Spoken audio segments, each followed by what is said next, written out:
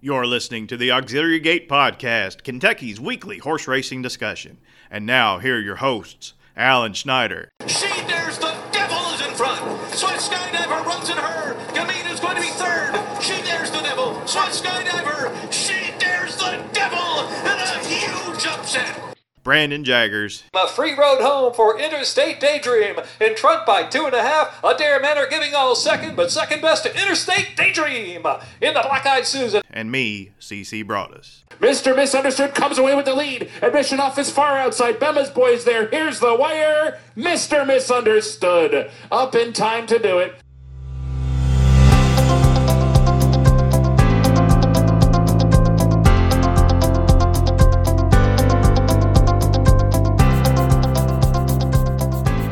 Hello and welcome to episode number 134 of the Auxiliary Gate Podcast. This is Monday evening, February the 20th of 2023. I'm C.C. Broaddus, and joining me as always is Mr. Alan Schneider. Alan, how are you doing? I'm fine. I pretty much am here with you always, Aina. I think I've missed one or two. How many have I missed over the years? I think that's right. I've missed one. You've missed one, and Brandon's missed. Brandon's missed 101 of our 134. But apparently he's going to join us later. That's wonderful. Yeah, so excited to catch up with Mr. Jaggers. But before we get to all that, we do have some items to clear out. We want to point out that this podcast is basically what we call a springboard to better things. And of course, last week we had Farron Peterson on, Dr. Jockey, the vet who's also a jockey on the side, and a gymnast and a missionary and all other kinds of things. And an agent. I'm going to start calling her Slash. That's what my nickname for Farron's be Slash. Yeah. Agent / veterinarian / missionary / athlete. So I'm going to start calling her Slash. Slash Peterson. So she was it Wednesday night? Wednesday night she led off the card with a win, right?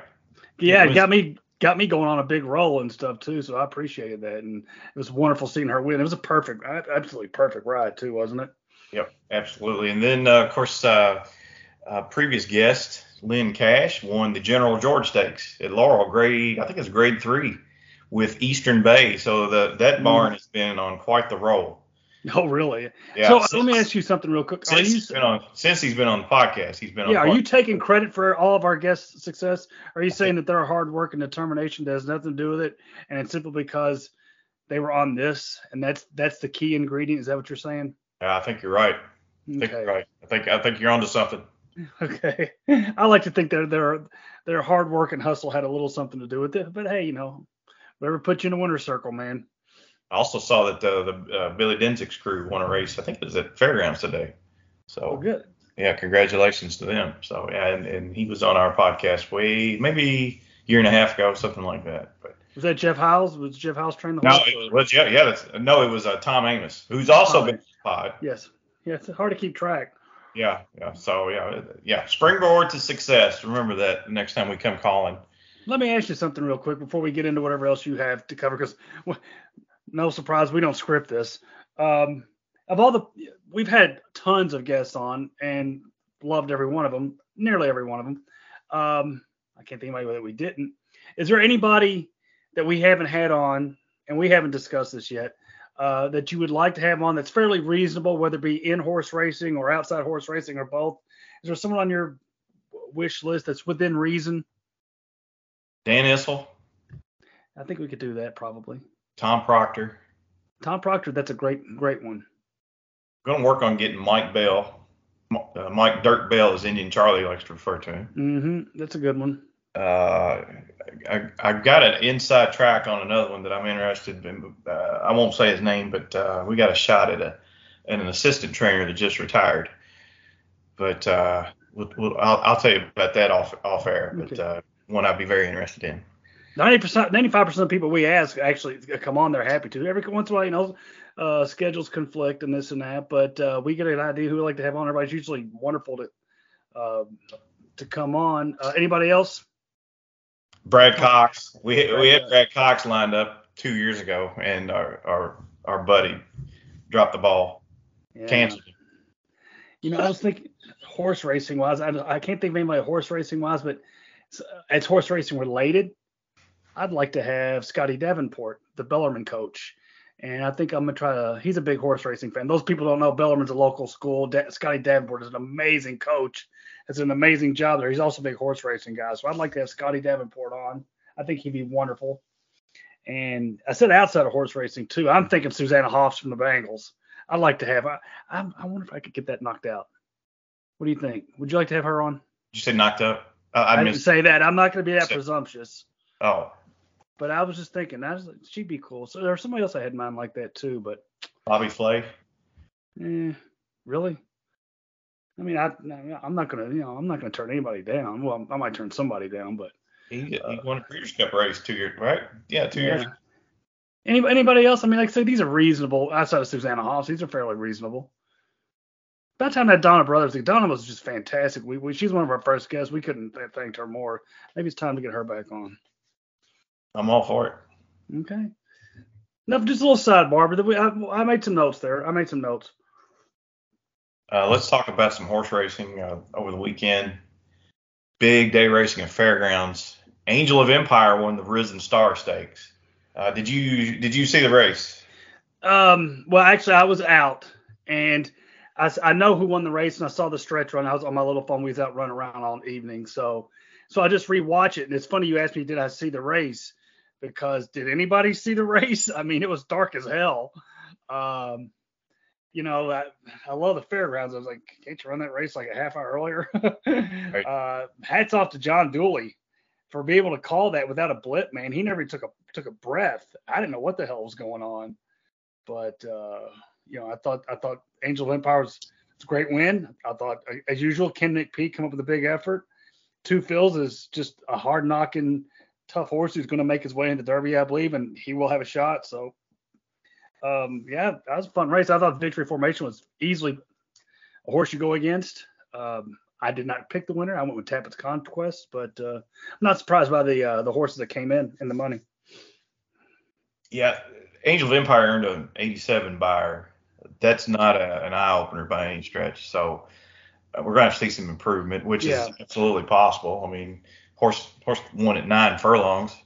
Yeah. Yeah, he's just going to have to run. You know, if you're thinking in terms of Kentucky Derby, that's 1 furlong more. So, I mean, yeah, it's possible.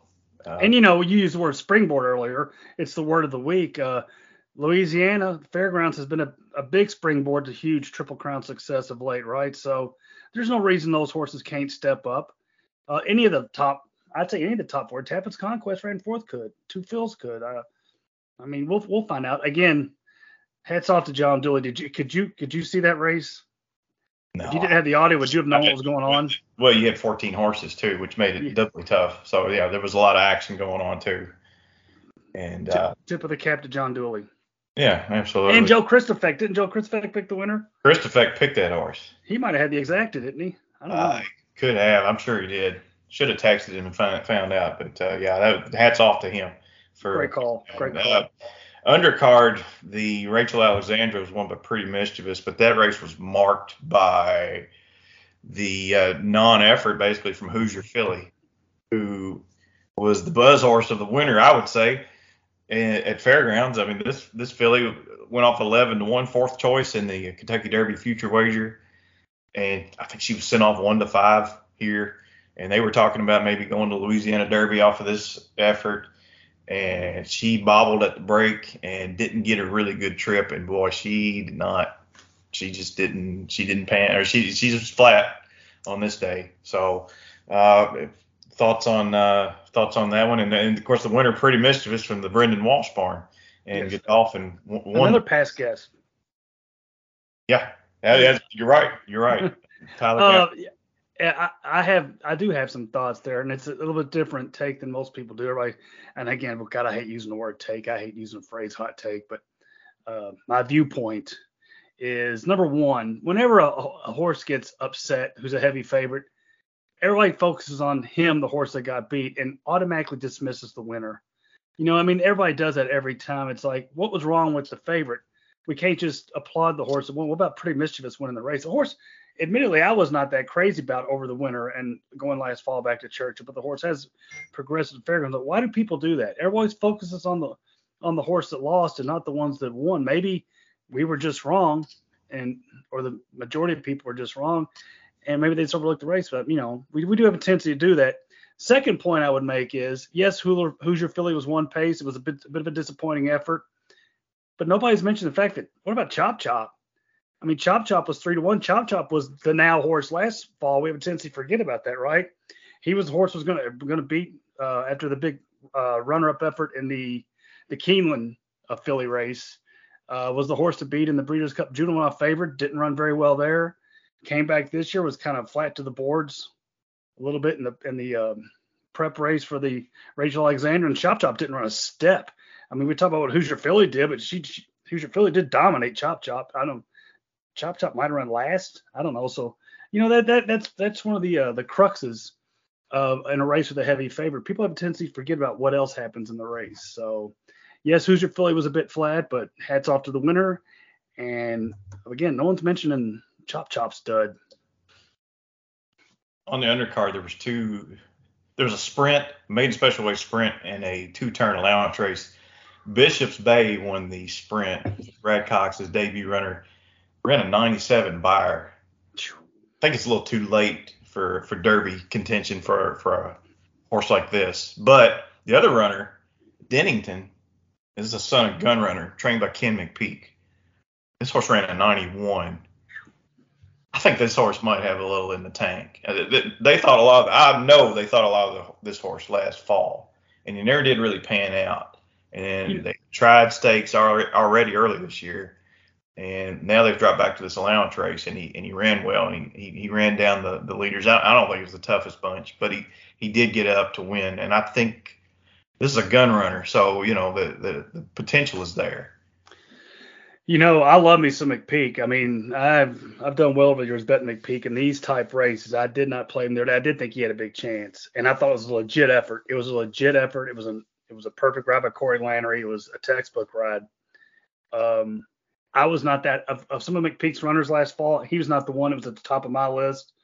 But again, from 2 to 3 and vice versa, these horses, sometimes they progress, sometimes they regress. We see it all the time. These horses go off 1 to 5, 2 to 5 in their return races, and they don't live up to it. The other horses catch up. Dennington's a great example. I wasn't that thrilled with Dennington last year, but he was the best horse in that race. That was a legit stretch run he made. And yeah, all of a sudden now he's on my radar, and I like that because I want to see McPeak do well, because it usually means more money in my pocket when he gets on a roll. So that was a good effort. All right. Well, that covers the Triple Crown Trail for this week. I'm just looking over the buyers right now. I'm trying to find that General George Eastern Bay on a 94. That's in the pretty, General George. swift. Yeah, that's the cash barns rolling. But yeah, so we'll put an end to the banter for now and bring on our next guest, and hopefully Brandon Jaggers will join us. And I know the ladies out there are excited to hear about that. I'm sure they are. Our guest this evening is what we consider to be racing immortality. His name will forever be connected to the winner of the 2020 Kentucky Oaks as he campaigned She Dares the Devil in partnership with other owners. If you watch racing on a regular basis, you'll recognize his silks, black with a giant white snowflake and a black and white checkerboard on the arms. He's no one-trick pony, campaigning other important stakes winners such as Mr. Misunderstood, Key of Life, and Interstate Daydream. I'm speaking of none other than Hot Springs, Arkansas native Staton Flurry. Mr. Flurry, how are you doing this evening? Doing good. Spent the day at Oaklawn, claimed a horse today, so it was a good, successful day. Well, I want to congratulate you. First, you got to the winner's circle yesterday, I believe, with a horse named Blowtorch. Yeah. It's been a long, kind of difficult meet so far, disappointing meet. I think we're 2 for 32 right now, and I feel like yesterday we might have turned the corner. Well, I'm fairly certain that going to the winner's circle at your hometown track never gets old, regardless of whatever type of race it was.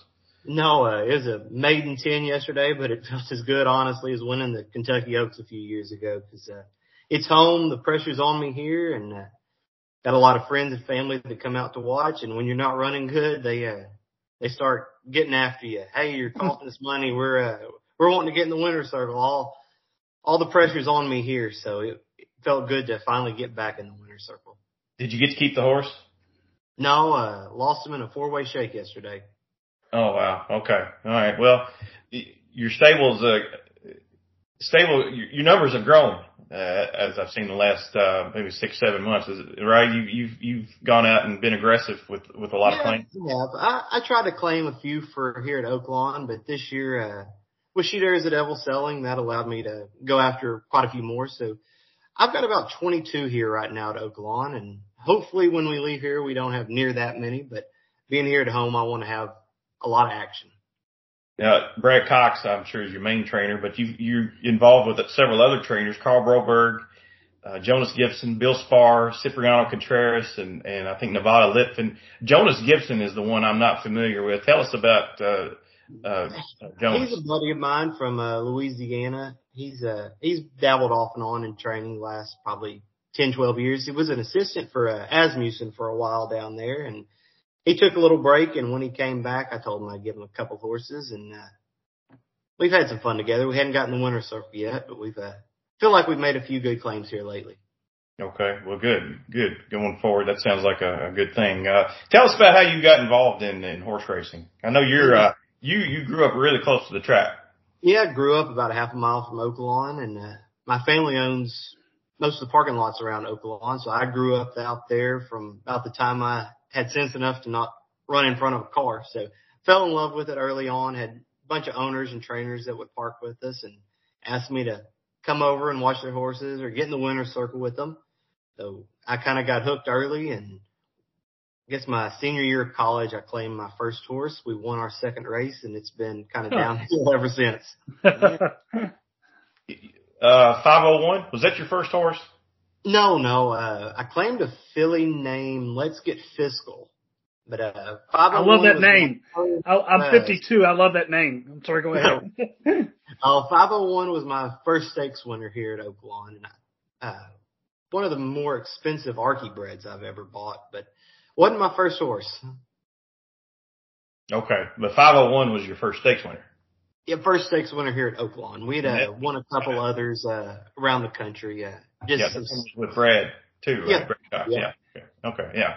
So I got to admit, I'm embarrassed to say this. I had totally forgotten you were involved with She Dares the Devil until I started looking up, researching your background and all that. Tell us the story about She Dares the Devil and how you went about acquiring her and the lead up going into the Kentucky Oaks. Yeah, she was in the November horse racing age sale, and my bloodstock agent is Clay Scherer. His dad's Merrill Scherer from down there in Louisiana. And Clay called me and said, hey, we really need to think about buying She Dares the Devil. And he went and looked at her several times, and Sheikh Fahad of Cutter Racing, his bloodstock agent, was also looking at her, and he owned a piece of her when she was in the sale. They were wanting to disband the partnership. And he had deals with everybody that really was hard on her. And he asked us, he said, if y'all get her, can we stay in? Like, hell, I'd rather bid with the sheep than against the sheep. So, yeah. That's really how that came about. We just loved her at the sale, and she grew and really matured once we got her down to New Orleans. We shipped her right there from the sale. She started training really, really good. We brought her up here to Hot Springs and didn't get the greatest ride. Her first out, it was an allowance race. The horse went straight to the lead and going 1 1/16 miles, went like 22:45, and for some reason we chased her a little bit earlier than we should. And we round up running second that race to one of Brad's other horses. And the one that went on to win I think she ran second in the Black Eyed Susan that year. I can't remember her name, but that kind of turned out to be a key race. Then after that, she came back really good. Brad said, let's throw her in the Honeybee and see what happens. So we did. She won that.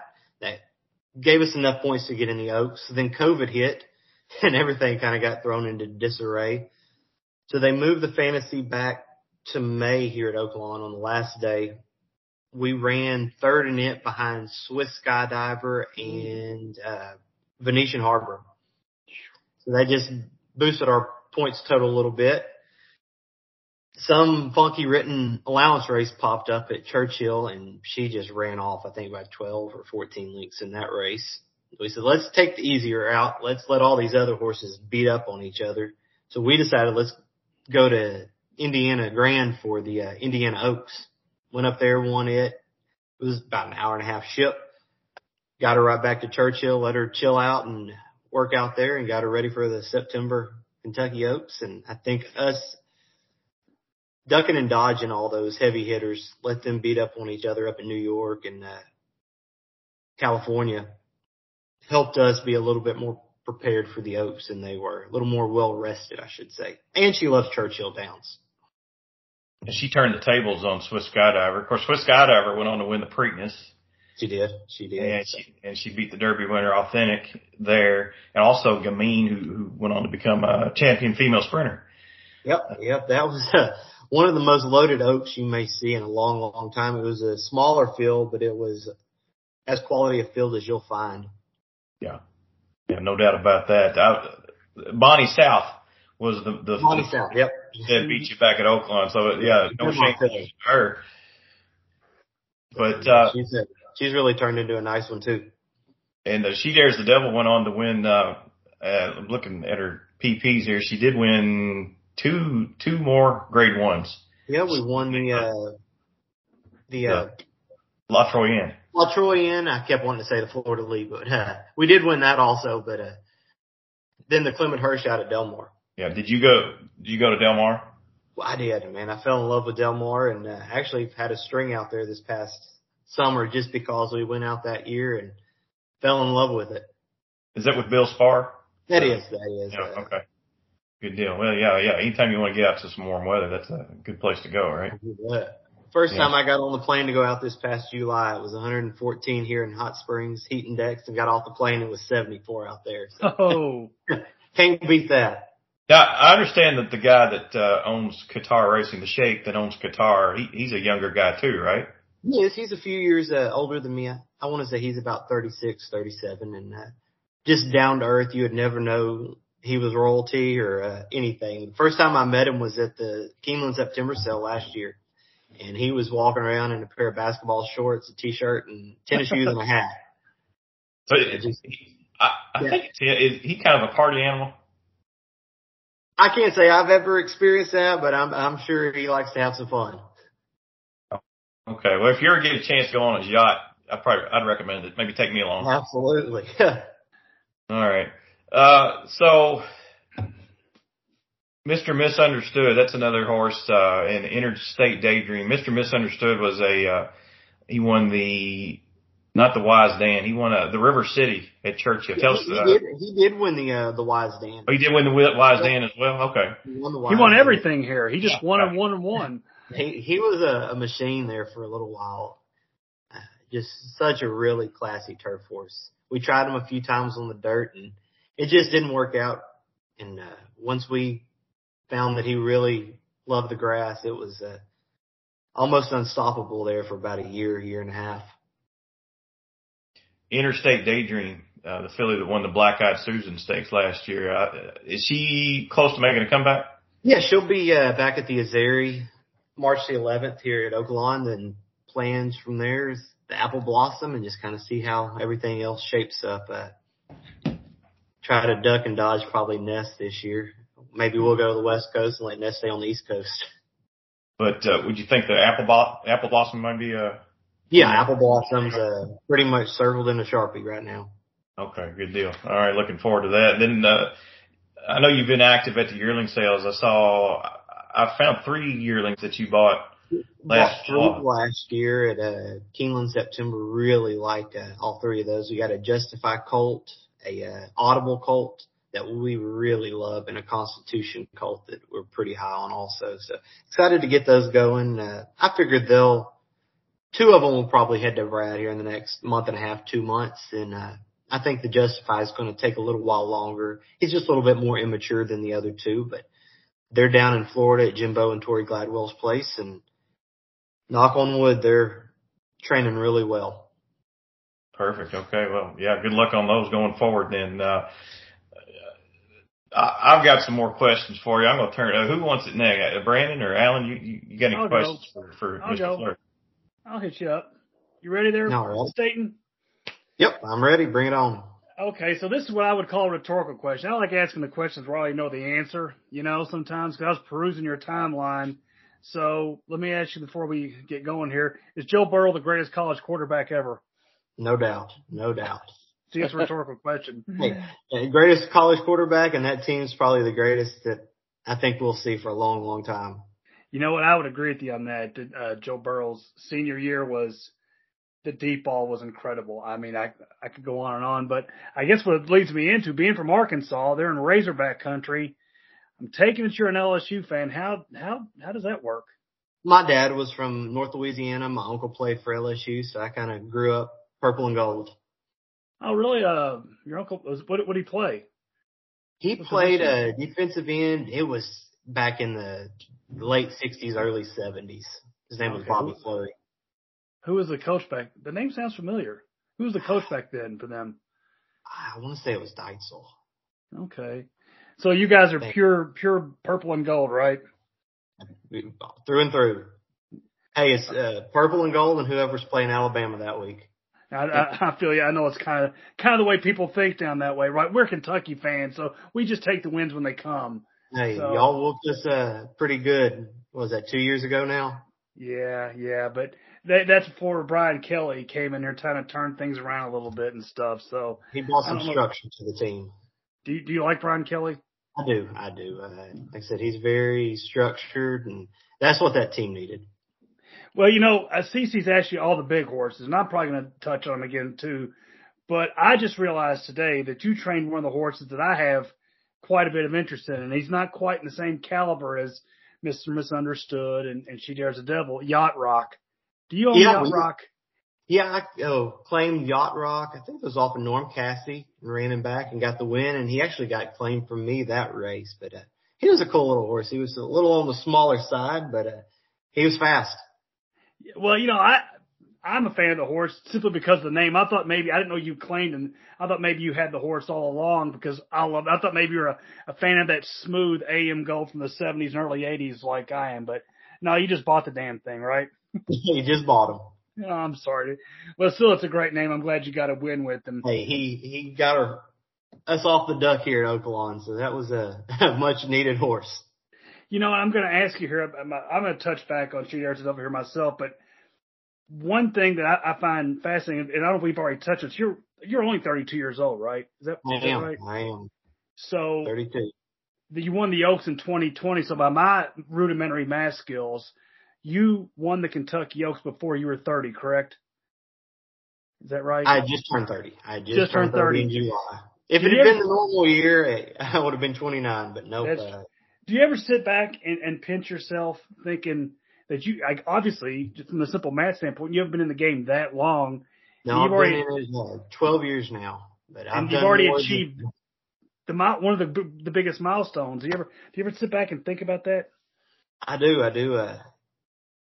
I've accomplished more than a lot of people have accomplished in probably 50, 60 years in this sport. And it's just a testament to the people I've got around me, Brad and Kevin Martin that works for Broberg and the other trainers that have helped me out along the way with some of these big horses, and Clay Scherer, my bloodstock agent, the jockeys that ride for us, and Jorge Abrego, that's Brad's assistant here at Oaklawn. He's we call him a little general around here, and he's as good as anybody out there. So the testament just really goes to them. I just sign the checks when the bills come every month and hopefully smile for the pictures every now and then.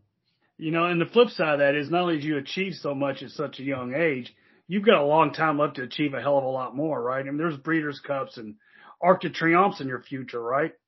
I hope so. My number one race I want to win is the Arkansas Derby. I tell everybody I'd trade a Triple Crown for an Arkansas Derby just because it's home. I can see that. I told the photographers one time, I said, if you ever win the Derby, I said, you better have a drone because we're going to have like an aerial view of the winner's circle to fit everybody in it. I'm sure that's going to happen any day, any year now. You know, when you did win the Oaks, you won the Oaks that weird year in September when, you know, all the lunacy, COVID lunacy, ridiculous rules they had going on where it's okay to have 50,000 people there, but not 150,000. I could go on and on about that. I'll save that for another podcast. But was the fact that it was a smaller crowd there, did it take away from it at all, or you just didn't give a damn? It was, hey, I won the Oaks. I don't care who's here. It was the Oaks, but at the same time, we didn't get to do the walkover. We really just didn't get to experience the roar of the crowd when she took the lead and was turning for home. And you missed that a little bit. But other than that, like I said, it's the Oaks. They hand make the trophies that they give to the owners. So that took about 14 months to get because of all the shipping delays and getting the products. So that was a little awkward. But I had a bunch of friends that they hadn't missed a Derby in decades. So they were over at Grant Forrester's house right across the street on Central. They're kind of partying it up, and hopefully they could sneak in one way or another on Saturday. So I went over there after the race, and we all took a big group photo together and kind of celebrated there. Then they had all the protests scheduled for the next day. So we took off and got to Nashville. Smart move. Pretty soon after that, but wanted to stop by and see my buddies and get a picture with them just to commemorate the day. As I'm thinking about it now, Flo wrote "She Dares the Devil," right? Was it Giroux? He did. Yeah, he did. So I mean, I guess that's his only Oaks.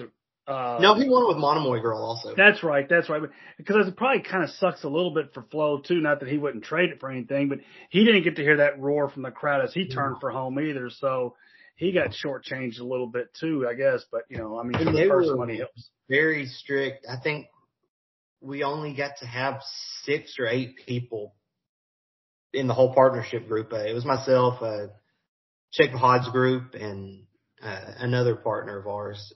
We only essentially got 2, 2, and 2, so it wasn't even a big winner circle picture. Just kind of subdued altogether. Nothing like arbitrary horseshit rules thrown together or whatever to keep a party down, right? Absolutely. And I was like, man, I snuck my mask off for the win picture. I said, I'm not getting a win picture with a mask on for the biggest. That was going to be my next question. You better not have had a mask on for that. Absolutely not. They made us put it back on, I guess, when NBC was watching us hold up the trophy. But whenever we actually took the picture, I threw mine off. Good for you, brother. I'll save my feelings for another podcast. I'll inevitably do. But with all that said, I'm going to kick it to Brandon now before I start going on a rampage. Yeah. Hey, Staton. So tell us a little bit, like, how did you get to Brad? Like, how did you all meet? And I know Clay, 'cause I've seen him on the backside, running all the around the barns and looking at horses and stuff, and good guy. But how did you eventually end up with Brad and kind of starting with Brad? Yeah, the guy I was using at the time, Kevin Martin, he's Carl Broberg's assistant now. He was with another trainer, and Kevin and that trainer parted ways, and Carl hired him to go to the fairgrounds instead of Oaklawn that year. And Kevin said, hey, there's this young guy I want you to meet. He said, I think he's the next big thing. That's who I want you to use. And it was Brad. And I started with Brad when he had 10 or 12 cheap claimers. And we got an open claim slip here. Went and claimed, I think, what may be the only Kitten's Joy that's ever ran on the dirt, ran any good on the dirt. Claimed her, won our first race together. And we've been together for 11 years now. And we've never had a sideways word. We work really well together. He's the captain of the ship, and we're just along for the ride. And that's how it works out so well together. Because there's a lot of owners out there that we want to run in this spot, or we want to do this, or we want this. And I've learned that there's a reason we pay these guys. Right. Man, that 11 years, that's incredible, man. Yeah, I remember the first year we were together here at Oaklawn. Said he had maybe 10, 12 horses, and we were sharing a barn with Jinx Fires. Gosh, that goes way back. Well, I mean, now it's full, full spec, picture with all the things he's got going and what you guys have got racing. So, besides like how you started in the business, like where do you want to be like later on? Do you want to have a farm? Do you want to breed? Do you want to do other Not aspects? really. Yeah. I've had a few broodmares here and there, and just the time frame and all the expense that goes into getting to the racing point, and you never know how the baby's going to be born, if they're going to be crippled, if they're going to honestly be alive. And I really don't want to fool with that aspect. I love the action. I love the racing, and I'm just here to race. I want to be really active at Oaklawn, have some horses this summer or every summer at Del Mar, and have some really good stakes horses and allowance horses with Brad. But other than that, I'm content just doing what I'm doing right now, just winning races and trying to chase a derby. Yeah, I hear that, man. I feel like that whole part of the aspect of the business takes a ton of time, ton of patience, ton of capital. And if the niche is to buy yearlings and 2-year-olds and get them to the race, I mean, that's the best. And then to see them go off is, to be, sires or a nice broodmare. I mean, that's incredible. I've seen one go to the sale, and I know the feeling. It feels great when a filly sells for a lot more than what you paid for them. Yeah, absolutely. Like She Dares the Devil, that was pretty much life changing. You buy her for that price, and she sells for what she did. That gives you a lot more to play with here. Yeah, I mean, I would think you'd cry a little bit. Yeah. You're just kind of numb and kind of in shock. The first time we bought back in, Mandy asked us to stay in, and we didn't know what she would go to. Then this past sale, we had a number in mind that we wanted, and it kind of leveled out quite a bit before that. And we're like, oh, mercy, we're going to lose quite a bit here. Then I think one of the Japanese buyers started bidding on her, and Mandy stayed in, kind of fighting back and forth, and we got back to what she sold for the year before, and that was just mind-blowing because we didn't think we would be at that number, but we would hope we'd be in the ballpark. Yeah. Well, I tell you, we got to make a confession on this podcast. Now, this may shock you. The three of us, I think I'm still right. Maybe Craig's been, but I've never been to Oaklawn. I haven't either. I have not. I went last spring. That's right. Craig went. But you got to tell us and the audience why we should come to Oaklawn to see some of the racing. I don't know what's there. All I know is it's a great casino-looking place. The hotel's awesome, and good dirt racing. Yeah, Hot Springs lives and breathes racing this time of year. Every restaurant you go to is full. There's always a jockey or a trainer and owner there, and people are coming by and shaking your hands and, hey, thanks for racing here, or wanting pictures and stuff. So first of all, just how this town encompasses racing. But Oaklawn, you get some of the best horses that have ever been come through here. You look at Smarty Jones, you look at American Pharaoh, Curlin. So any given day you're here at the races, you may see the next superstar. Is the backside, how does that whole system work back there compared to like Churchill Downs? Because we're a Kentucky podcast. We love Kentucky racing, obviously, but is it comparable to a Churchill, or does it feel like a Keeneland, or does it? I mean, hell, I've never even been to Kentucky Downs back. Well, there is no backside there, but you know what I'm saying. I would say it's in between Churchill and, I hate to say it, but the Spectrum, because you've got the big outfits, You've got the Asmusens, the Brad Coxes, those kind of operations. Then you've got essentially people that are shipping in from the farm every day that have state breds. So you've got a mix of everything here. Whereas Churchill, it seems like it's more of the higher up guys, and they put some of the smaller strings at the Spectrum, where here everybody's on the track at the same time. Everybody's having to get along. Yeah. Well, at some point, I promise, I'm going to make it out there. I'll call your buddy Clay, because he's everywhere all the time. I couldn't even tell you where he lives. I think he lives in Louisville, but I don't know. He lives in Lexington, but no, in the last 2 weeks, I think he's been to Hot Springs, then he went to the fairgrounds, and I think he's got a trip to Ocala for the sale coming up. So, man, take a break, relax and rest for a day or two. When you're in the horse game, I mean, it's all these horse names and mares and sires. I mean, I think the time we talked in the backside, he was just rattling off all kinds of stuff, and I was like, man, it's 6:30 in the morning. I don't know what's going on. He loves the breeding aspect and the sale aspect of it. Well, I'll turn it back to Craig to maybe some closing questions. Staton, what's the name of the long race, the 1 3/4 race at the end of the meet? The Trails End? The Trails End, yep. Yeah, I know that some of the other outfits like to target that race, like 10 Strike Racing. Is that just on your radar?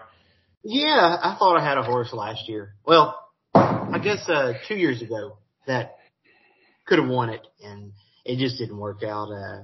He was over-raced a little bit because of the timing of the races, the starter races here.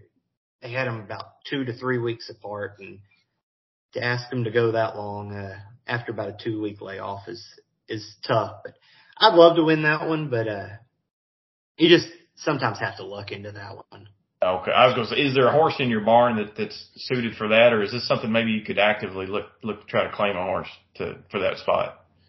You have to look for a horse because the conditions for that is they have to have started for 10,000 or less in the last year and a half. Yeah. So you just have to get lucky because some people, they'll run those starter races and they know they've got one in their back pocket specifically for that race, and they may run 5th or 6th every starter until you get them in that spot, and they can just grind it out. Yeah. Churchill used to run a series of starter races back in the good old days. Like the 10-brack. It was the 10-brack. 10-brack championship is in I think, up until the 90s. They started mile and 1/8 and worked their way up to maybe. Yeah, that's how it was here. Yeah. 2 years ago when we had River Echo. But there were not enough horses entering those starter races, so they didn't get used.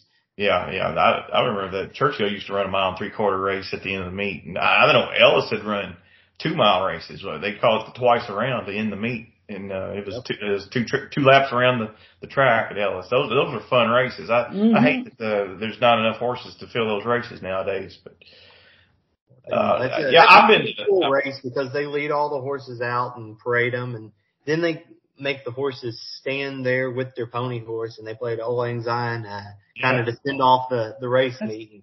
It gives you chills when you're in the grandstands. It's pretty cool. That's the only time you see something like that.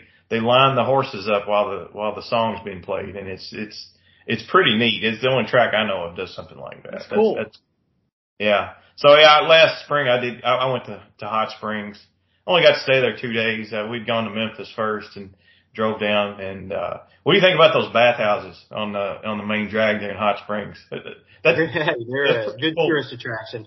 Yeah, but my girlfriend had to make me drop $90 so she could take a bath there.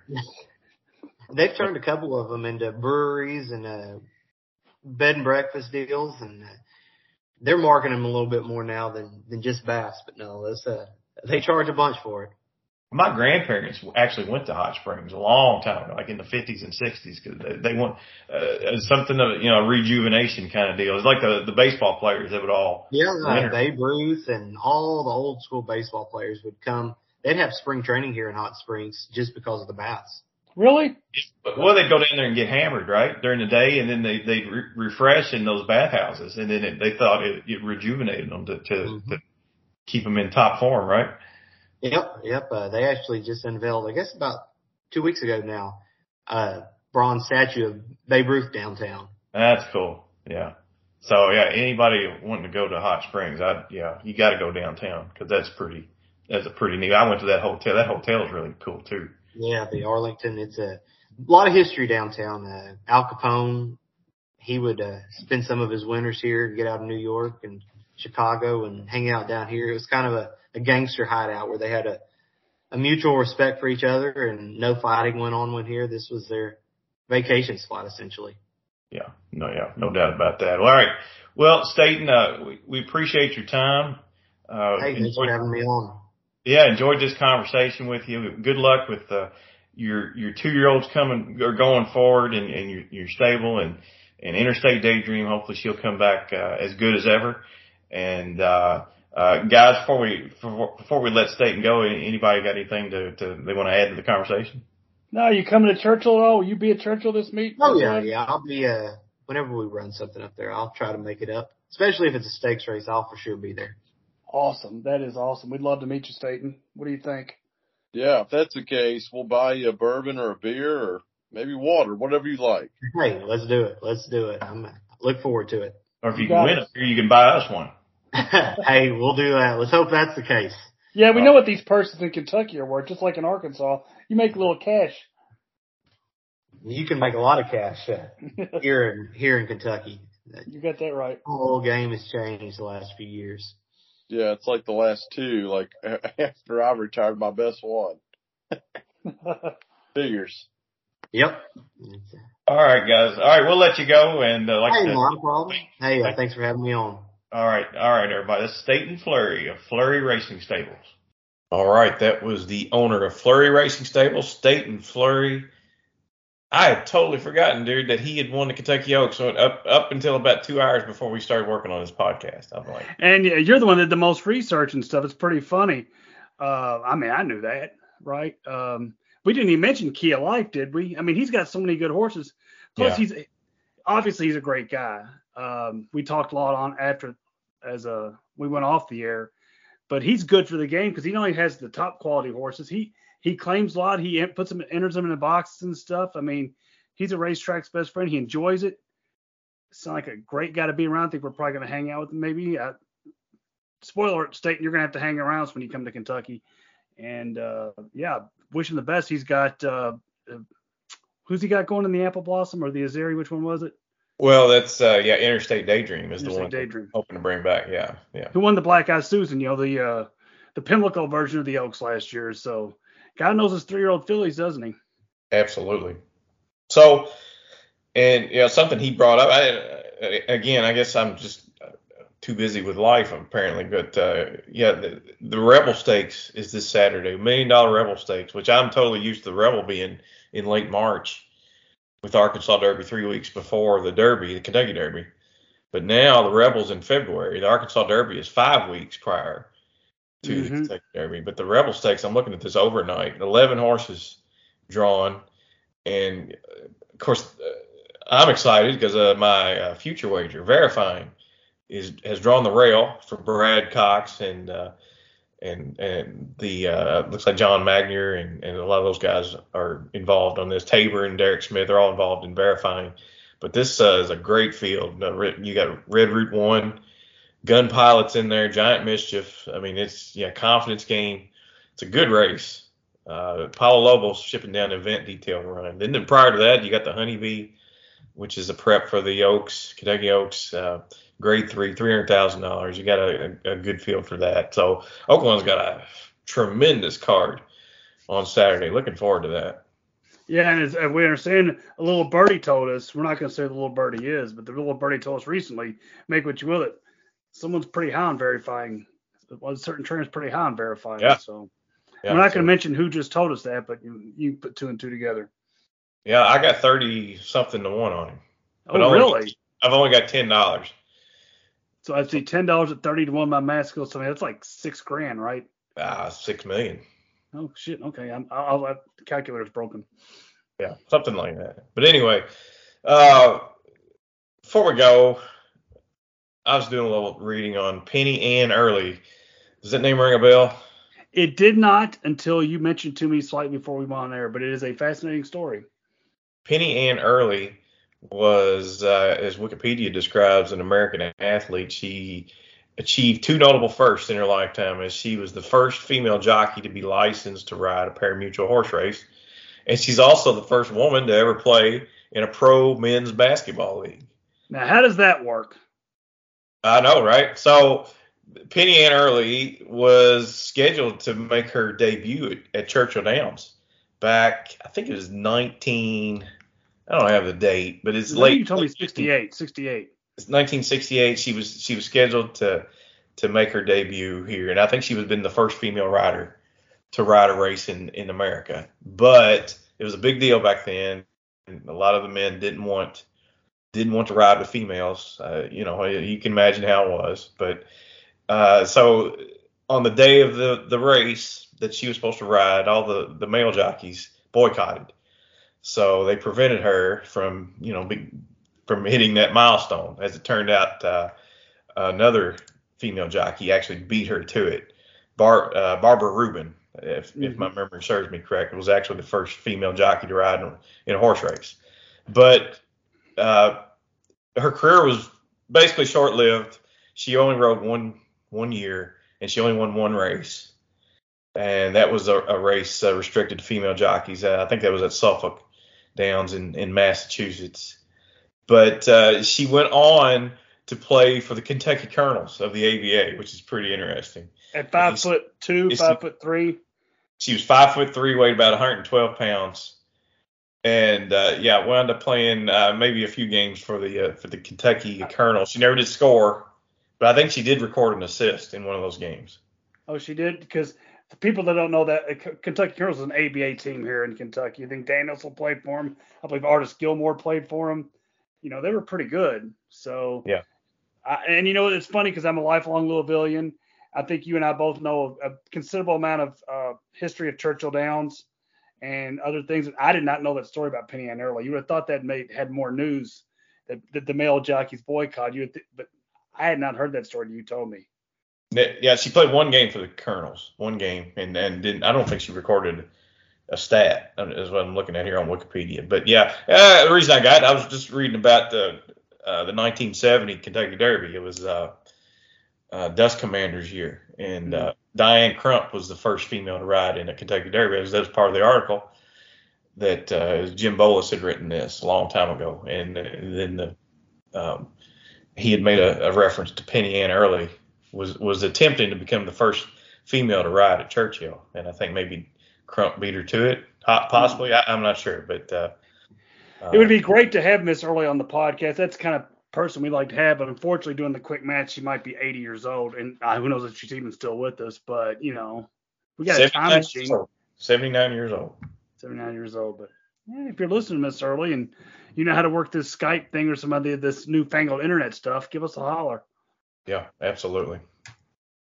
All right. Well, Brandon has left us again. He's abandoned us. Abandoned us. Brandon, we need to start using that. That's good. Brandon us, yeah. So anyway, that's we'll pick him up on the flip side, I guess. But I have nothing else to declare. Neither do I. All right. So let's call this a night on behalf of Brandon Jaggers and Alan Schneider. And, of course, our guest, Staton Flurry of Hot Springs, Arkansas. This is CC Broaddus signing off and reminding you that gambling money ain't got no home.